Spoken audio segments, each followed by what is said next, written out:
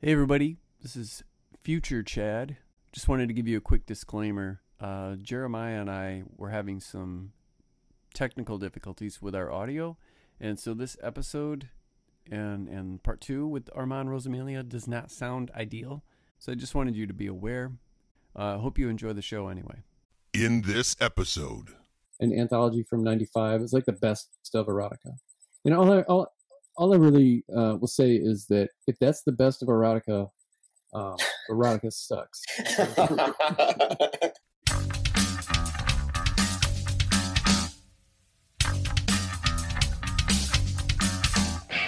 Welcome. You're listening to Paleo Cheese Podcast, episode 13, part 1, with guest Armand Rosamilia. Welcome back, everybody. My name is Jeremiah Bannister. And I'm Chad Lutsky. And you're listening to Paleo Cheese Podcast, part of the Project Entertainment Network. It's the podcast that tosses the film under the old chaise lounge to discuss, psychoanalyze, and every once in a while to laugh at. And Chad, dude, bro, we've had some pretty amazing guests the last couple episodes here, and dude, we have not failed to deliver with this one. Yes, Mr. Armand Rosamilia. He's an author who's written over 150 stories in the horror, contemporary, and thriller genres. He also has 2 podcasts, the Armcast podcast and the Mondo Method with Chuck Buda, where they talk writing, publishing, and Armand's Funko obsession. He's also our boss here at Project Entertainment Network, so we have to kiss his butt. Thanks for hanging out with us tonight, man. Yeah. Appreciate it. Hey, thanks for inviting me. It's an honor. He's a real taskmaster. You know what I mean? Yeah, total taskmaster. I mean, he's been totally all over us, man, about the commercial. We feel terrible. He has not at all, man. You should be on our butts about this. Oh. You know, the funny thing about Armand's name is it's super unique. You know, I share everything with my wife. She's like my biggest cheerleader, so she knows all of these people. I mean, I sometimes have to like, he's the guy that did this, or it's the girl that did this, and you know, to kind of remind her, because there's so many names. You know, I share stuff with her. But the funny thing is, when I first started like bringing Armand's name into conversation, I always said Armand Rosamilia because I love saying the whole name. So now it's a running joke in our house. If I forget and I'm just like, oh yeah, so Armand's coming on tonight, she'll be like, who? Armand who? And I'm like, oh yeah, Armand Rosamilia. Which is funny because you are always in my house, me and Shelly. It's always Chad Lutsky. There's no Chad, and I don't even think we know another Chad, but it's still just Chad Lutsky. I always wanted to be like the you know, like Cher or Madonna, where you just that's all you need, man. It's just the one word. Or the artist formerly known as Prince. Yeah. Like there's only one of those. I do want to remind people, if they're listening right now, help give us some validation by subscribing or following or liking, etc. And if you really want to make us smile, visit Twitter or YouTube or Instagram, or Facebook, and click on everything that you're supposed to, and get all the platforms, and help spread the word, and that helps us sleep at night and makes us feel loved, you know. It's our blankie. Every time we get a subscription, you know, like, comment, share, subscribe, it's nice and warm like a blankie. And make sure to check us out, man. Go over to Project Entertainment Network. Go to the .com, man. There's a whole bunch. You know, it kind of blows my mind, Armand, all the time, that whenever I go there, I grab pictures and stuff, you know, whenever we put a commercial spot at the end, a little promo at the end of the show. And I always go in there and I take, you know, pictures from the different podcasts. And I'm always thinking, it is a really diverse cast, for one. I mean, there's a whole bunch of different kinds of shows, right? And we have over 30 podcasts now. And I'm adding more, too. It's just a matter of trying to find the podcasts that fit. And I'm selfish, so it's got to be podcasts that I actually like. Is there anything in particular, like a void that you're missing, that you'd love for somebody to reach out that has? There's a couple. There's I would love to have a true crime podcast. I think that would be really well. I would also like to have more of a diverse group of hosts as well. And I'm not looking just to say, oh, well, we have to have a specific, you know, thing. Mm-hmm. But I'm hoping that organically they see us and start coming to us, because most of it is word of mouth from you know, you guys and finding other podcasts that you work with and other people. And, we just keep building it up. And, but, true crime is a big one. We will be adding a baseball one. Yes, man. Very, very soon. Actually, I will be working with that one. I am a member of the International Baseball Writers Association. And I mean, you're talking if you know baseball, there's some really big names. I mean, you've seen these guys on MLB Network and ESPN and stuff. And I will be doing interviews with a lot of those people as a segment on that podcast. And we'll bring it into Project Entertainment Network because I think it'll be another great fit. See, I think that's so cool, man. When I was going through, because with every guest, there's a lot of the guests are people that Chad knows, but that I've never met, and I haven't read their books and things like that, which has been really awesome because now I'm buying all these books, and I have a couple people that are actually sending me stuff, and so I really love that, even a signed copy, 2 of them actually, and so really exciting. But when I went into your account there at Amazon, the author account, I was looking at all the different books that you've done, and I saw the State of Horror series, and I thought that was cool, although you're missing Michigan, and it breaks my heart. But you've got, of course, The Horror Writer, which is one of the things that I want to get, The Silver Scream. So I'm super interested in that, but I saw A View from My Seat, and I thought, okay, what is this? Because it stood out, man. I was like, maybe, because you've written so many things, and I'm like, maybe he's got even a book about gardening or something, like something that stands out. But there it is, boom, smack dab. And I said, and I went and I looked at it and I thought, I love that. I'm so pumped up about it. And because, I'm nostalgic about baseball. I haven't watched it as much because we don't have TV anymore, so I still catch it on highlights and stuff like that. I've collected cards, so I have all these different baseball cards and stuff from when I was younger and everything. And I was going through and I was like, I'd love to pick his brain about, what does he think about the historical rap, kind of with Ty Cobb? Does he think that Pete Rose has been out of the Hall of Fame long enough? That kind of stuff. And I said, I'm not gonna push it on this show, but I'm super pumped, man. You and I will do an entire show on that, and then me and Chad can do an entire show on Cheap Trick, and then we'll be good. Yeah, it sounds awesome because, man, I'm telling you, I'd love to pick your brain. When I was in journalism school, some of my friends were wanting to get into sports writing, and many of them have. But I remember we went to a Tigers game, and they had us do the stats in real time. We had the printout and everything, and it's laborious. I mean, I can imagine, for people who that's what they love to do. They're there and they like to write down the stats. I had some friends that did that, even just for fun, But mad props, man, to sports writers and the kind of knowledge that goes into it, about ERAs and everything else, that they have this ability to recall and play that game with those numbers, and I love the debates. I love sports radio. So I'm all that to say, man, that really warms my heart, bud. Super pumped. Yeah, there's a lot of.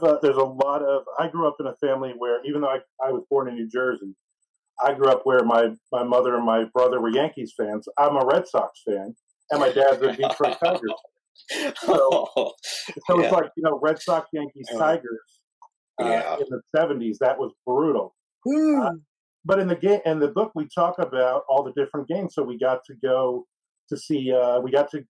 My dad woke us up literally on a Friday night. Me and my brother and my mom. Let's go. We're driving to Detroit from New Jersey because Mark the Bird Fidrych came off the DL and he's pitching. Yeah. And then we drive to that game. I was lucky enough to be at the Pine Tar game, if you know anything about baseball, the George Brett. Where the bat broke?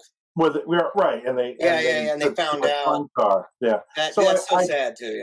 Yeah, I detail a bunch of the different special games and stuff, and I took a road trip with my dad a few years ago, and we hit 8 or 9 games and stuff. So it's not only about the Jacksonville Jumbo Shrimp in the book; it's also about growing up, a baseball family. And I get to interview my mom and dad in the book, which was cool. And they're still arguing, I won't say much more about this, but I wanted to, for one, I think it's cool that you're a Jersey boy, man. I spent some time, I was in the Navy in Connecticut, and then I moved to New Jersey, and I worked in the state capitol there in Trenton, and that's where we lived.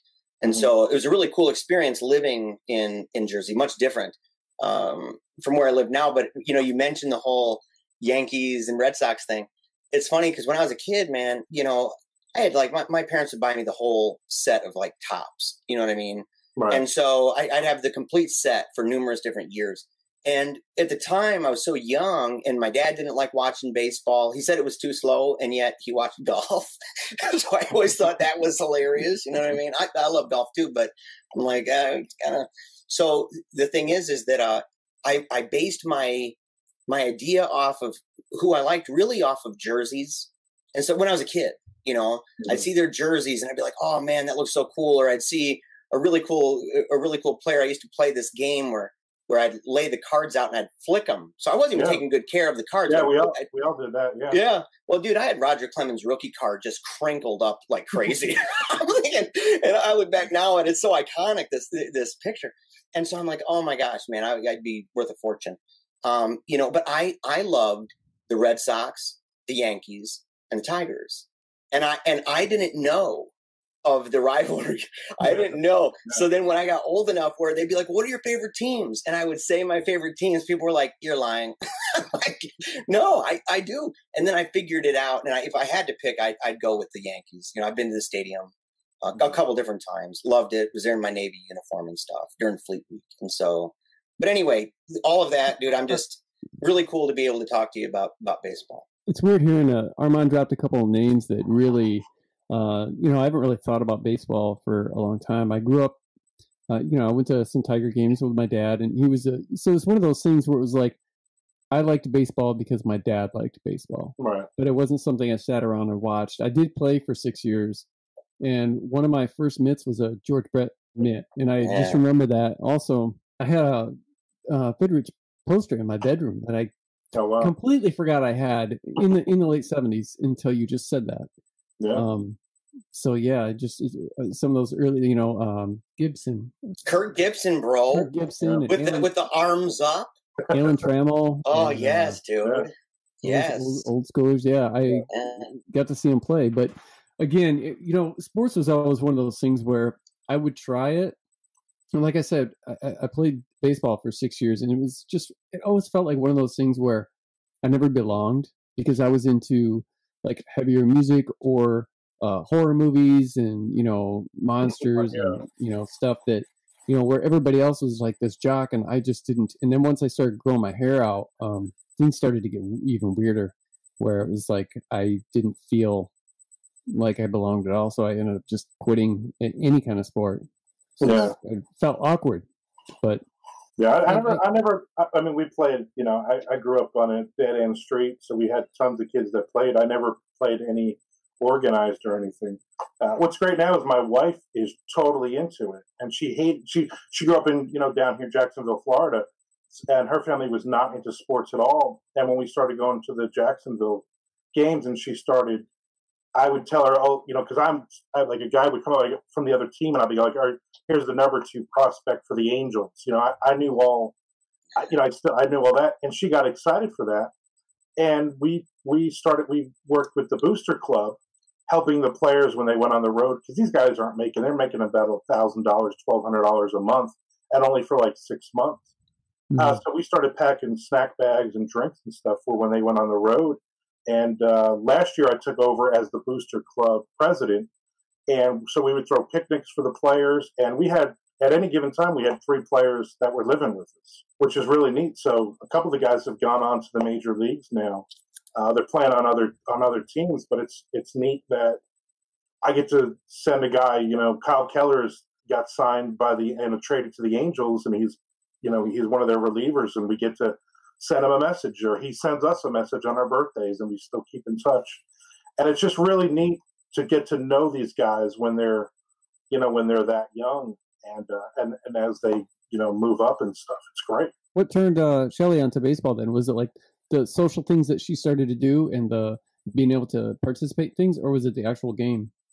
At first it was just the social part, and it was the history. It was me explaining to her the players or who's what, and actually the game. She had no idea what was going on the field, and I would explain to her the nuances and the hit and runs and the steals and pitch outs and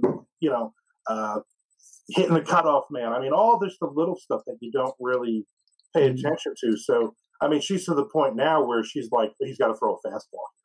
You know, yeah. But she really gets it, which is really neat.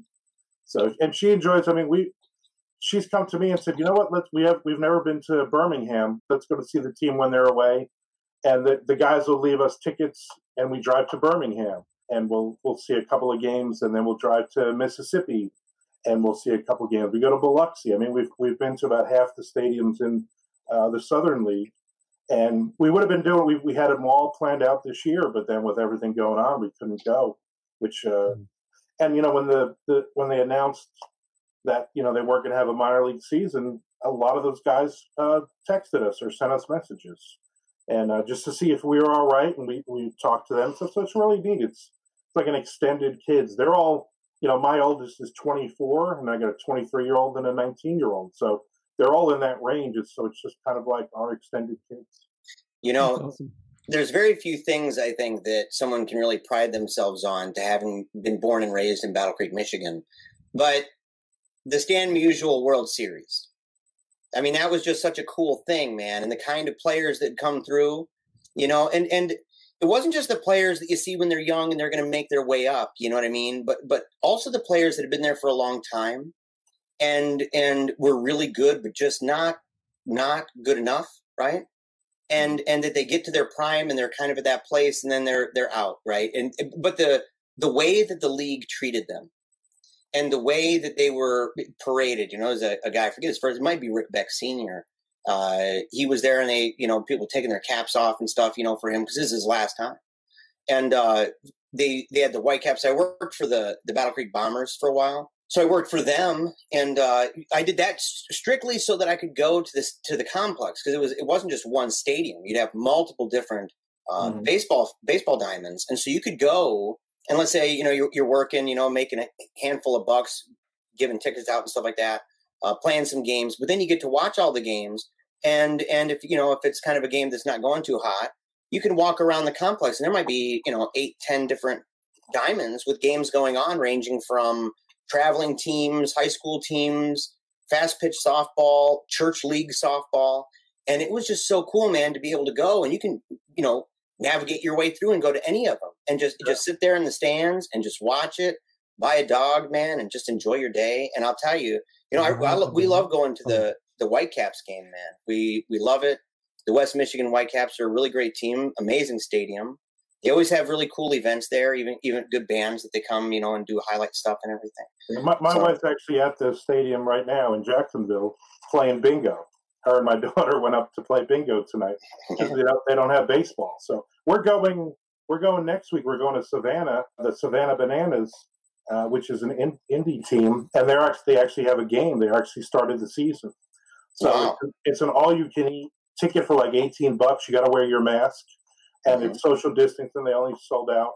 They can only sell like 25% of the seating, and I just got lucky and snagged us a couple of tickets. I've been trying to get tickets for years.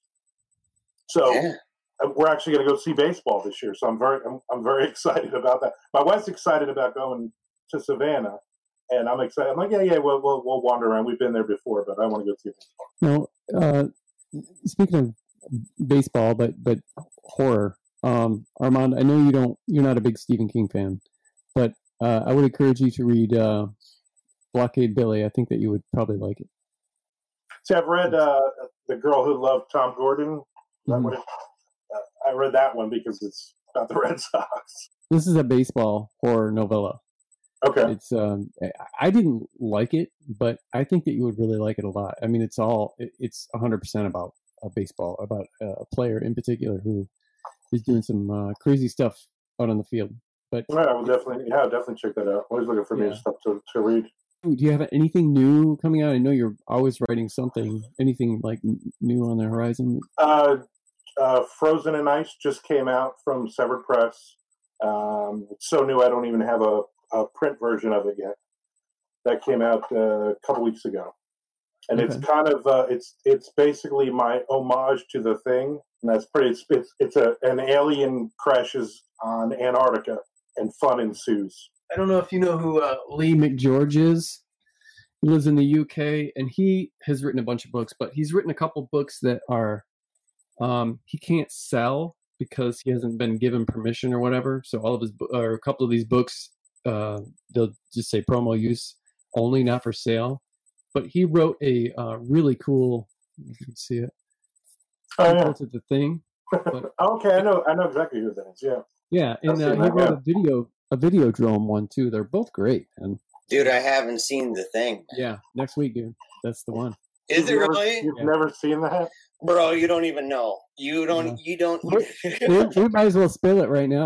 We might as well spill it, dude. Just lay it out there, Chad. Just all the way. When we were doing our episode, I've known Jeremiah for 25, 26 years. And I found out recently, mainly during and shortly thereafter, our episode with Jeremy Wagner, where Jeremiah confessed that he had never seen Jeremy's favorite movie, Jaws.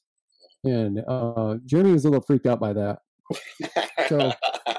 So Jeremiah vowed to watch it, and he did. And he put a little reaction video up on the Paleo Cheese channel. And soon after, I jokingly said something on Twitter. I think I had mentioned something to Sadie Hartman, Mother Horror, because she's not a huge fan of horror film, but she is. They freak her out. You know, she can read a scary book. It doesn't do much for her, but something about visceral things she's watching, she has a different type of reaction, I guess. But I said something about how, because I think she had watched The Thing, and I said, well, next up is Evil Dead, and Jeremiah had mentioned that he had never seen that, and I was just like, dude, really? Because all of my friends have seen Evil Dead. I mean, it's been in my top 5 forever. I know the guy who did the special effects. He lives 15 minutes away.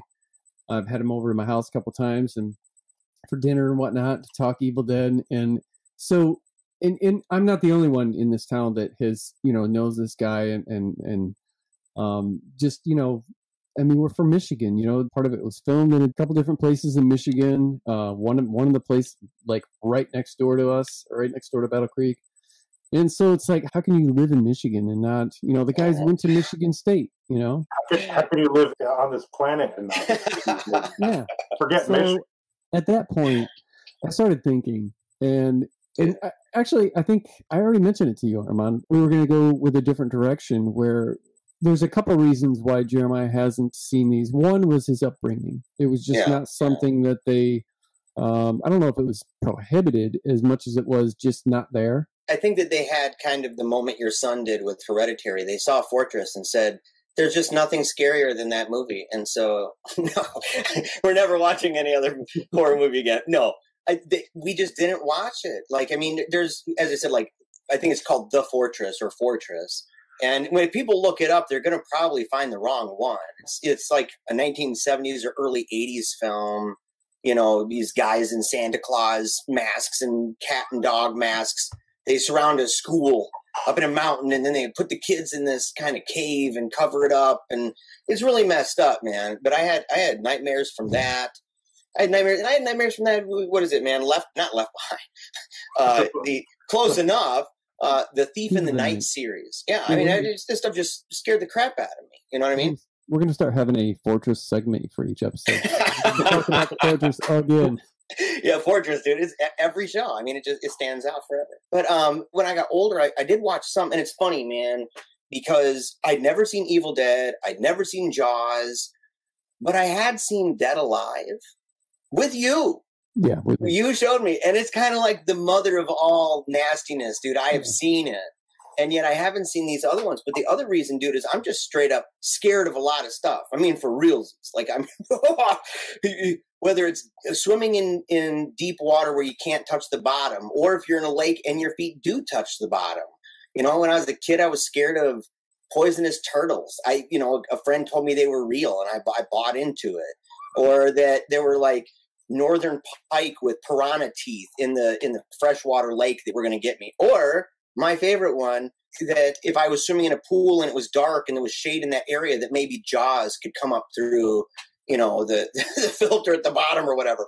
But those were legit things that I was for real afraid of. Tornadoes, lightning. I hate it. It's unpredictable.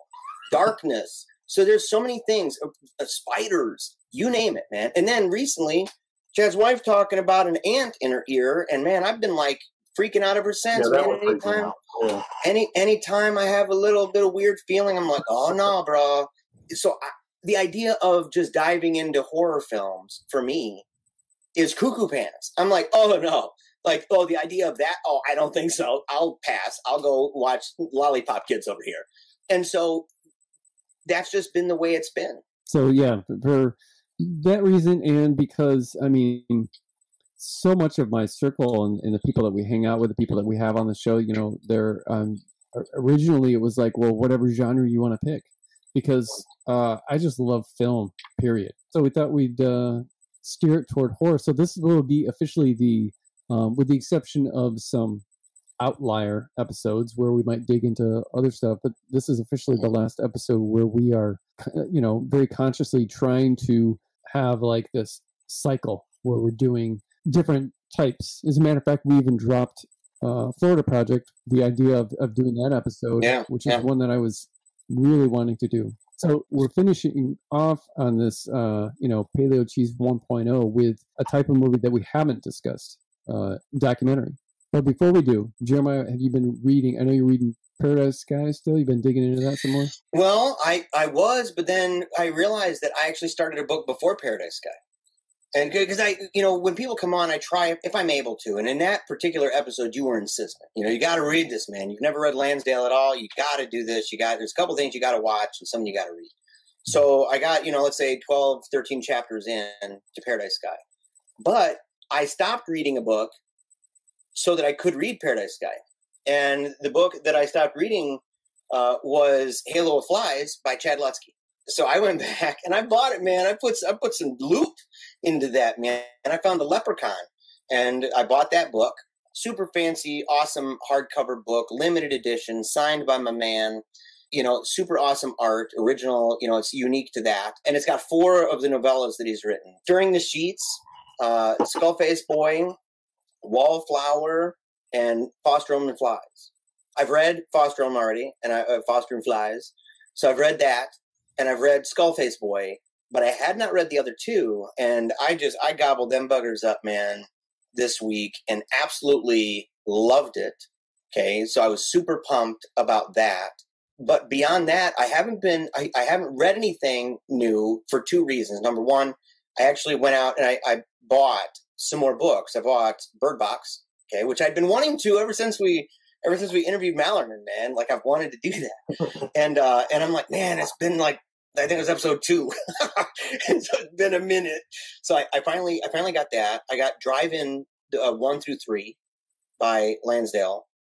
And then I got the My Name is Legion, the book from the desk in the movie Phantasm.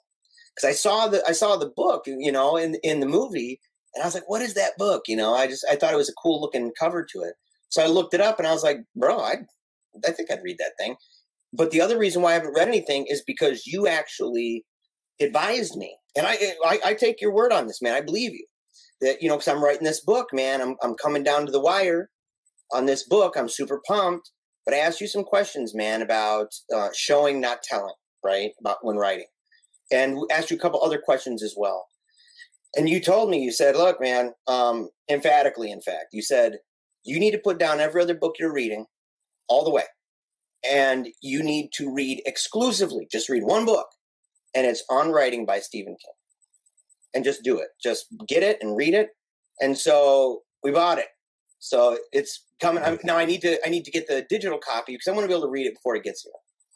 But that's the reason why. So I don't want to start anything because I only finished your book a couple days ago. And they're both amazing, by the way. I won't go into great detail here. Maybe I can do something on my website about Chad's books, but they're amazing as always. And so that's what I've been reading, man. What have you been reading, Chad? A lot of the same old stuff. I've been mixing it up with a couple different things. I got some things that were sent to me to Blurb, so I've been trying to slowly make some time for that. But yesterday I read my very first erotica short story, with the exception of with the exception of reading some Penthouse Forum when I was a child. I have never read erotica, and I am constantly toying around with the idea of exploring, of writing under a pseudonym and exploring other genres.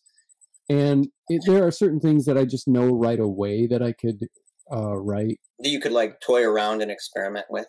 Yes. But I wanted to see kind of like, well, how good are these? What is there really an engaging story or whatever? So when my biological father passed away, I got all his books, and in them was an anthology from '95. It was like the best of erotica. And all I really will say is that if that's the best of erotica, erotica sucks. The story was. It was no good. I was very bored. It was. I'm going to read another story. I could definitely write erotica better than that. So that's really the only thing new that I guess maybe I've pulled the trigger on. So what about yourself, Armand? I'm about. I think I'm book 7 or book 8 in the Dan Padavona Scarlet Bell series, this crime thriller series. Absolutely love his stuff. Pretty much anything, and especially with the switch now to more thriller stuff, I'm really digging his stuff. And I read a lot of I watch a lot of documentaries. I also read a ton of nonfiction. I just read a book about Action Park, which was up in New Jersey, a amusement park up in New Jersey that as kids we went to, and they had so many lawsuits. It was just put together. I mean, it was called, they would call it Action Lawsuit Park. And the book is really funny. It's from one of the the kids. His dad owned the park for many years, and all the crazy things that they would do in the park, and it was great. So, and I read that, and my wife at one point she's like, "Why are you laughing?" And I'm like, "Because I remember the huge water slide, and the women would come down so fast they would lose their tops or their bottoms. And as a teenager, that was the greatest thing ever to stand there. I'm like, I think I saw my first pair of boobs, at Action Park. So, but just a lot of, I've read a lot of stuff like that. And I'll read biographies, even stuff that I don't necessarily, I'm necessarily not a huge fan of. I love music biographies. I just read Tom Petty, his biography. I read Freddie Mercury. I read another Freddie Mercury one. I've read probably like 2 or 3 Johnny Cash ones in the last couple months. So I like those. And I have a stack of writing books. So obviously I read On Writing years ago, but I'll read any genre, like how to write erotica, how to write a romance, how to write children's books. I actually have 3 books coming in the mail about Westerns, how to write Westerns or Western slang or whatever. So I try to expand and write in as many genres as possible. And I like to read those books because you're always getting ideas, and not necessarily maybe for that book. I might read that Western thing and I might go, wait, this might work in a horror book. You kind of mix it around and stuff. And it's inspirational for me. I mean, any of those stories to read that stuff inspire me. It's the same with reading, a book about, a band that maybe I'm not even a fan of, but you go, wow, look at this journey of this musician or this, a pro wrestler, or it could be anybody. I mean, it's just entertaining. To me, those are always fun, and it always kind of gets the creative juices flowing after I read something like that. There's definitely something to be said about exploring other genres to pull away from things, because when you think about a lot of the most innovative stuff, whether it be music or film, a lot of these people who are almost like pioneers or just really standing out in their field, they didn't start with the genre that they created or excelled in. Like I know Sam Raimi, first movie he was Evil Dead, but he had done a whole bunch. I mean, he was a big Three Stooges fan. He liked comedies. And when I mentioned earlier about Tom Sullivan coming over a couple times from Evil Dead, and he brought over all those old movies that him and Bruce used to make, and they were just little black and white short films, like slapstick comedy type stuff. Mm-hmm. And he makes a horror film that is one of the most popular films ever made.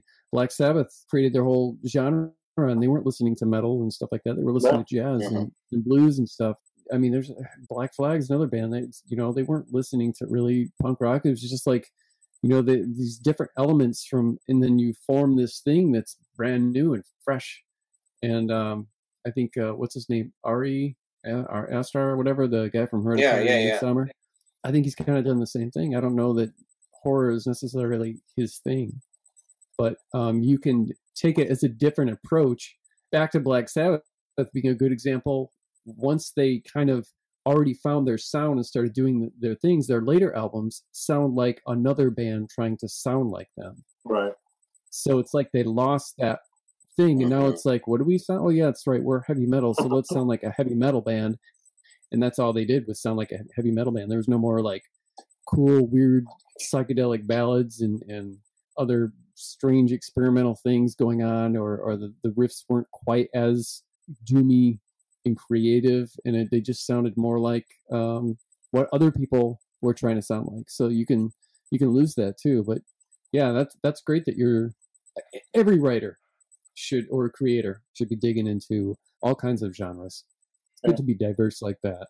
The wife and I just finished a couple weeks ago. We finished Ozark and Better Call Saul, and so we were looking. And then before that, we finished the second season of Dead to Me. All three of those shows super good, and I've got this thing with my wife where it's like I'm trying to get her to watch The Sopranos, but she won't do it. I don't like that mob stuff, and I keep reminding her there have been countless shows that I don't force her to watch, but I would egg her on, and I was like, come on, watch this with me, and you're gonna like it, because she gets real closed-minded sometimes, and then next thing you know, it's her favorite show ever. Way back in the day, I did it with NYPD Blue, where that whole shaky cam, or that unsteady cam thing was brand new. And she's like, how can you watch this show? It's making me sick. And I was like, I don't know, it's different. It kind of makes it look realistic. And then she would catch an episode or so, and then we just ended up watching it all together. Same with The Shield, and then some other shows. But I like to remind her so many times where I would watch something, and I know when to point her towards something and when not. Like, I'm not going to say, hey, I think you'd like, or I love Twin Peaks, go watch Twin Peaks. She's not going to like that, man. It's just too out there for her. But The Sopranos has been an ongoing battle for years, because I saw the whole thing, years ago, and I'd like to rewatch it. So I've been trying to get her to watch it, man, and she's not interested. And I don't know how to. We've got this thing where it's like a 3 or 4 episode rule, where we're watching something new, and then it's like, if you just got done watching, like, let's say, I don't know, Dexter, and you're just like, or Breaking Bad, and you're just like, that was phenomenal, it was one of my favorite shows ever. Whatever you start next is probably going to suffer that first episode or two, because you miss these other characters, you miss this other show, and now this show has some shoes to fill. You've got characters you're not familiar with yet, and so you need to, give it some time. So if we're on the fence by the 3rd episode, and we're quite not sure, then we'll go to the 4th. And after the 4th, you usually fall right in. But she's like, she's not allowing that rule for Sopranos, and I'm bummed out about it. You got to kind of ease her into it. You got to explain to her that The Sopranos is it's a family. It's not about the mob necessarily. It's about him being a father and her being a wife, and the kids and the dynamic, and it's a family drama that happens to have mob stuff in it. Yeah. We do that too with the three episodes, and we're done. But we've been binge watching stuff like crazy lately. Bosch, which we had never watched. It's Michael Connelly. So I've read most of the books. I mean, there's like 24, 25 in that series. Oh. And it was interesting because he wrote it. He started them years ago, so it's he's a Vietnam vet in that. So obviously they updated it. We watched that, and my wife, we both loved that one. And we watched all the Harlan Coben Netflix ones. We just watched The Woods the other night. That was pretty good. And we watched a lot. We watched Ozark. We loved Ozark, and we watched. We had never seen The Wire, and so we binge watched all 6 seasons of that, and really loved that. And it's funny watching a show like that came on first season 2002, because you're like, oh, that's the guy from Hap and Leonard. That's the guy from that's the guy. You start you start pointing and going, Right. where are all these people you haven't seen in a long time. So, but we watch. So my wife watches Investigation Discovery Channel. It's on every night, every show. She loves seeing people killing other people. And so like that's literally what we'll watch. But now we've started to like binge watch stuff as well. So, and I'll sneak in like, not now, but I used to sneak in like MLB Network. If a game was on, she'd let me watch game and stuff like that. But she won't watch documentaries with me, and she won't watch anything sci-fi. And she hates UFOs. So she's like Project Blue Book. She's like, you're on your own on that. Ancient Aliens, you're on your own. Like she'll watch Expedition Unknown. She'll watch that with me only because she likes Josh Gates. She likes the guy who does. She likes to see his goofy stuff. And then like we'll watch stuff like Impractical Jokers. You know, because my thing is, I don't want to go to bed after watching an Investigation Discovery show. Yeah. Like, I'll go to bed by midnight. I don't want to watch somebody killing their husband or their wife. Yeah. You know, and I go to bed like I'm in a mood then, you know? Yeah. And I'll have weird dreams, and I'm like, let's watch something fun for like the last hour. Then you can watch Family stuff. Guy. Yeah. So we watch Impractical Jokers and like stuff like that. And she's always like, oh my God, like these guys are, and I'm like, that's us growing up. I mean, they're Staten Island guys, but that's like Jersey. Us, you know, busting each other's chops growing up. So I always like to have that. When we first started dating, she was very worried because she doesn't watch horror movies at all. And she grew up kind of like Jeremiah, where they didn't have it in the house. Like her dad's a minister, so they didn't have any of that to begin with. But it was all John Wayne or like Elvis movies. You know, like they were like the 70s and 80s just gone, you know, like nothing existed in those 20 years. Mm-hmm. So for her, like when you bring up Jaws or you bring up Alien or you bring up, you know, she had never seen The Princess Bride, and I'm like, are you serious? We got to watch The Princess Bride. Like so many movies that she's never seen, but she's like, I won't watch sci-fi and I won't watch horror. So when we started dating, she was like, oh, I just got to let you know, I will not go to a horror movie with you. I won't watch it, you know, any of that. And I'm like, I haven't watched a horror movie in like 10 years. I said, I'm going to be honest, if you give me a Jennifer Aniston romantic comedy, I'm all in. I said, you want to put Beaches on? I'm in. But I'm not watching Human Centipede and all that stuff like that. Oh. You know? Of all the ones to pick, man, you picked that one. It's hilarious you mentioned Princess Bride, because I just watched that 2 nights ago with my kids, and they'd never seen it. And my 13-year-old, you know, he kind of does, you know, the same thing Chad was saying his wife does, where he's like, oh, well, that's stupid. Now, I always remind him, I'm like, bro, name the last movie that I showed you that when you were done, you went, oh, man, that wasn't worth it. Because he doesn't have any. So far, I'm lucky so far. Yeah. But we watched Princess Bride. Dude was the only guy up with me the whole night long. Everybody else just fell asleep. Oh, no, not him. And at the end, you're like, that was a really great movie. I'm like, yes, I know it is. And I understand the whole thing about at night watching stuff. It isn't scary, you know, or isn't messed up, you know, because I enjoy watching messed up stuff too. We'll watch at night. You know, this week we watched Greg the Bunny, right? I don't know if you guys remember that show. I remember that. Yeah. Eugene Levy and stuff like that. And we used to watch that show just for laughs. I don't know if you know what that is. I don't know where they recorded that. Somewhere, I think, in Europe, because they don't actually, you don't hear them. You just hear the gag reel, you know, laughing, the laugh track and everything. But it's always pranks and kind of really funny ones. This week we watched 2 things that were a little bit different. We watched Daddy's Home, and I didn't want to watch it. That was one that I was like, oh, you know, I don't know if I really want to watch that. It's Will Ferrell and Wahlberg and John Cena's in it and stuff. Oh, I remember that, yeah.